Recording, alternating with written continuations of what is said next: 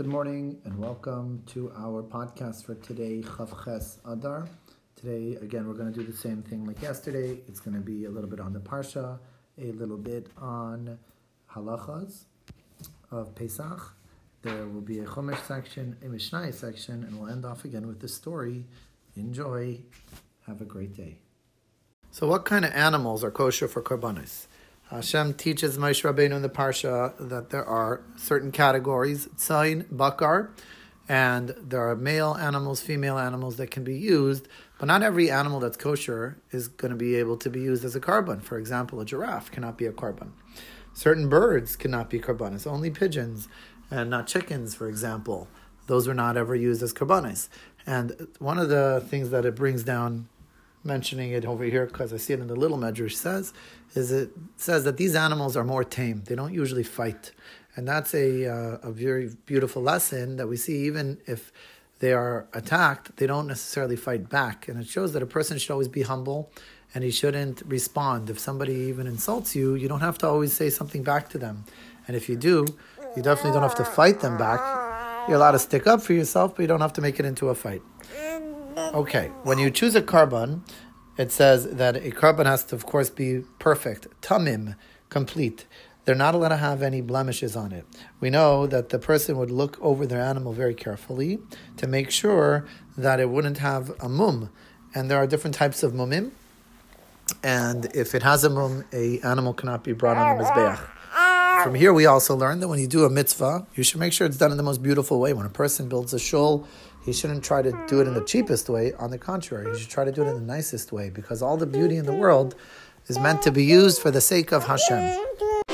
So we're going to talk about the halachas of bedikas chametz.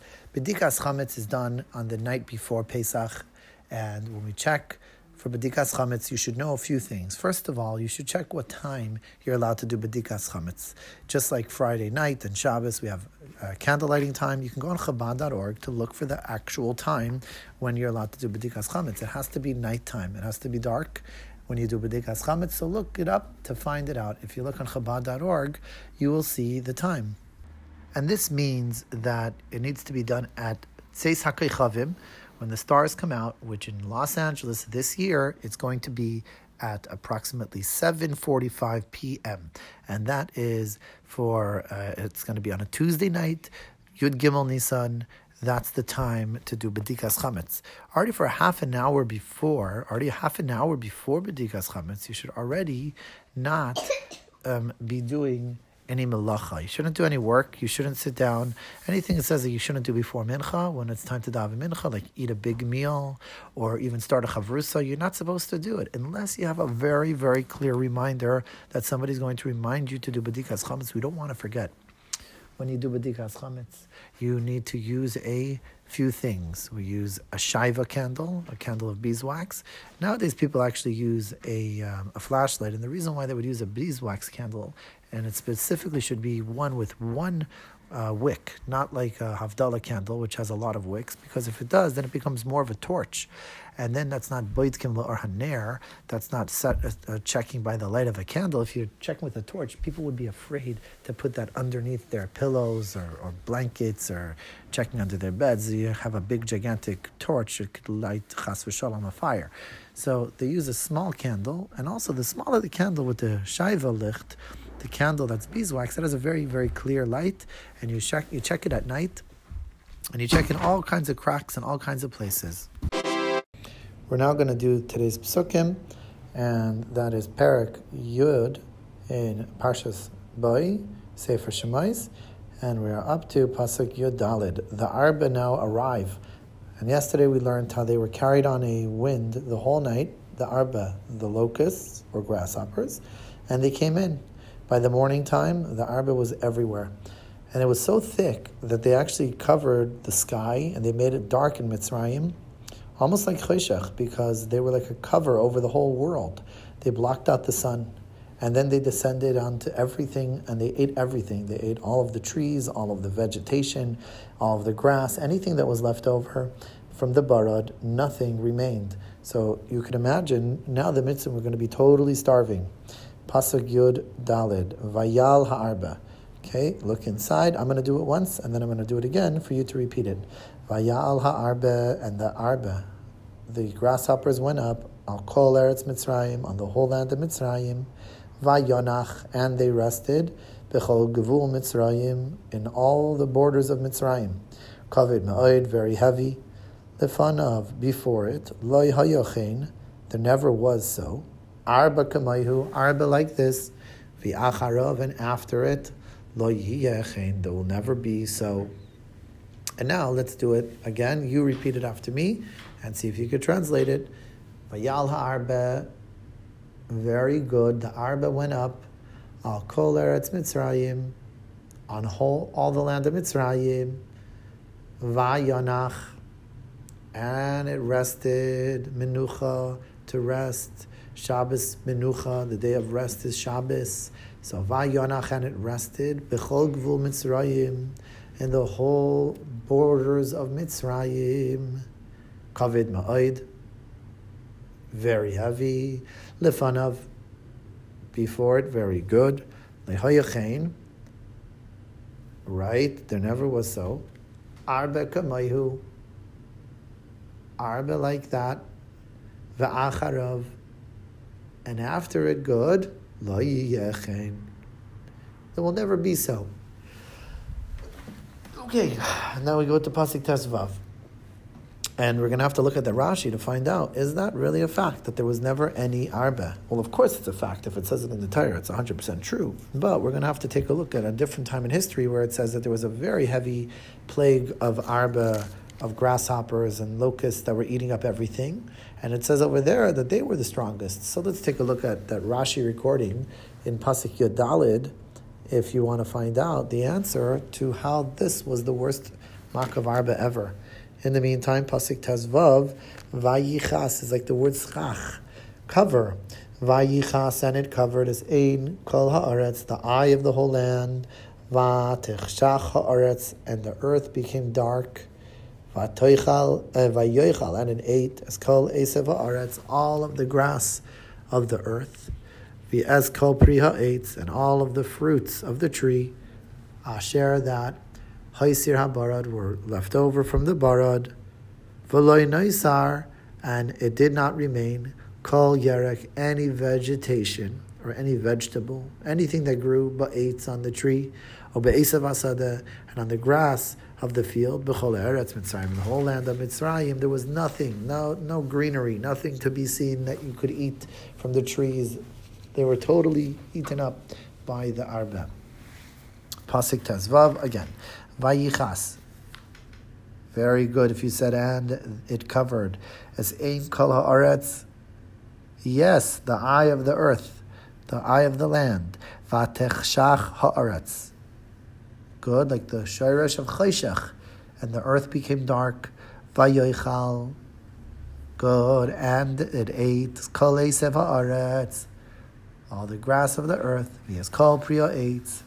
Good. All the fruits of the tree, asher haisir habarad, that remained from the barad, v'loy noisar, and it did not remain. Kol yerek ba'etz, any vegetation on the tree, or be'esav asada, or in the grass, good, of the field, b'chol eretz Mitzrayim, in the whole land of Mitzrayim. So those are today's psukim. Please call me in again and read them for me so you get your points. We're going to do the Mishnah's recording for today. We're going to begin Mishnah Zayin, in which we talk about how after Sukkot, on the last day, when they finished using their lulavim and their esregim, they would keep them in the shul, and they would turn it kind of into a game for the fathers and sons, and it was like a keep-away kind of a game. Now, why did they do this? So one thing that we're learning from this Mishnah is to show you about Simchas Yom Tov. That on Yom Tov you have to have V'samachta b'chagecha. So we see that they would do this in order to increase the joy and make it fun. Another point that we see from over here is to distinguish the difference between the things that are used for an actual mitzvah and the things that are just used for chinuch. When we say just used for chinuch, it doesn't mean that that's just a small thing. It's a big thing. It's a great mitzvah that a kid takes a lulav and an esrog. But at the same time, when a kid is using his lulav and his esrog, it's not the same level of mitzvah as when a grown-up does, because when the grown-up uses it, then he actually did the bracha on it, and that was a mitzvah, and therefore it can't be treated afterwards in a regular way. It would become shemus. But the kid who shook the lulav and the esrog with his own lulav and esrog, it didn't have the same level of kedusha. If no grown-ups used it, let's say just the kid. So therefore, the fathers could grab them away and they could bite into the esrog. And that's what they would do. And they would grab away the lulavim. And this is what Mishnah Zion tells us. And I will go ahead and read it for you once, and then we'll go over it again tomorrow and practice it. Miyad hatinaikes, from the hands of the children. Shaimtim es lulavehem, they would grab their lulavim, va'oichlem esregehem, and eat their esregim. It's a really short Mishnah. It's got 1, 2, 3, 4, 5, 6, 7 words. So let's do it again, and you'll become a pro. Miyada tinaikais, good, from the hands of the children. Shaimtim es lulavehem, they would grab the lulavim, va'oichlem, and they would eat esregehem, their esregim. To be continued tomorrow. Wishing you a fantastic day. So we're continuing with the story. Rabbi Weinfeld was busy in the kitchen, and he was trying to make the most delicious kokosh cake to bring it to Shimon, and he was going to bring it to him. The whole Sunday he was busy making the banquet that he was really primarily there for, to make sure everything was kosher according to the proper standards. And then, in between, when he had a few seconds, he started getting busy in the kitchen. Hey, Rabbi, what you doing here? I'm trying to make a cake.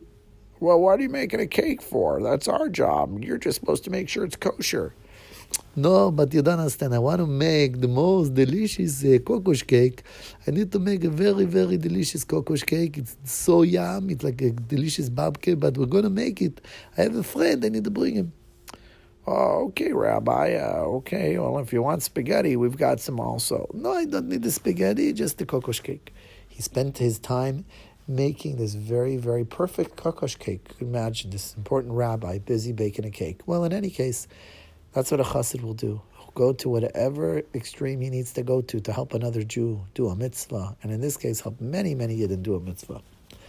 Finally, he left the hall, and it was already late. It was like 7 o'clock towards the evening, nighttime.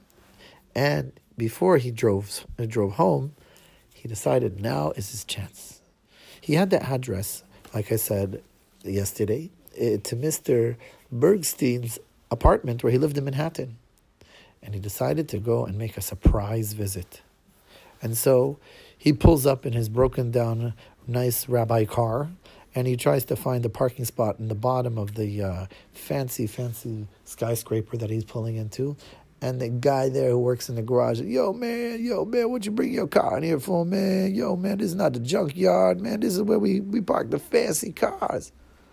No, you don't understand. I need to visit a friend of mine. What? You got a friend that live over here, man? Are you sure you got the right place? Of course. I have a very good friend, Mr. Sam, Shimon, Shmuel. I don't know his name. Mr. Bergstein. You don't even know his name, man. How can he be your friend? I'm telling you, he's my best friend. I don't know his name yet, but still, we're already very good friends. Rabbi, you seem like an interesting dude, man.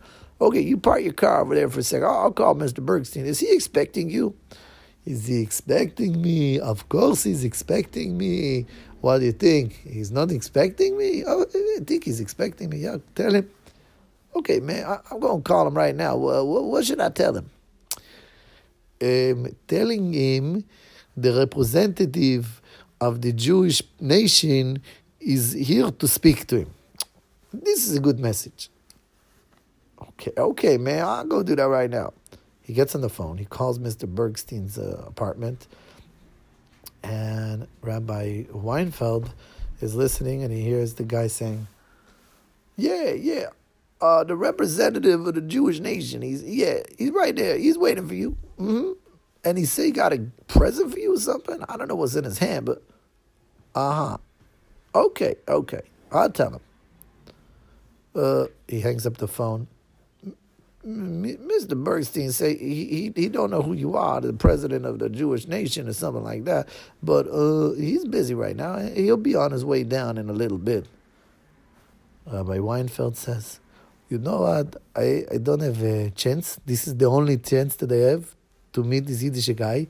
And if I'm going to leave now, he probably want me to leave, but I'm not going to leave. I'm going to stay right over here. Anyways, he decides he's going to wait downstairs by the elevators because Mr. Bergstein says he's going to come down. And he takes out a Tehillim and he starts saying Tehillim.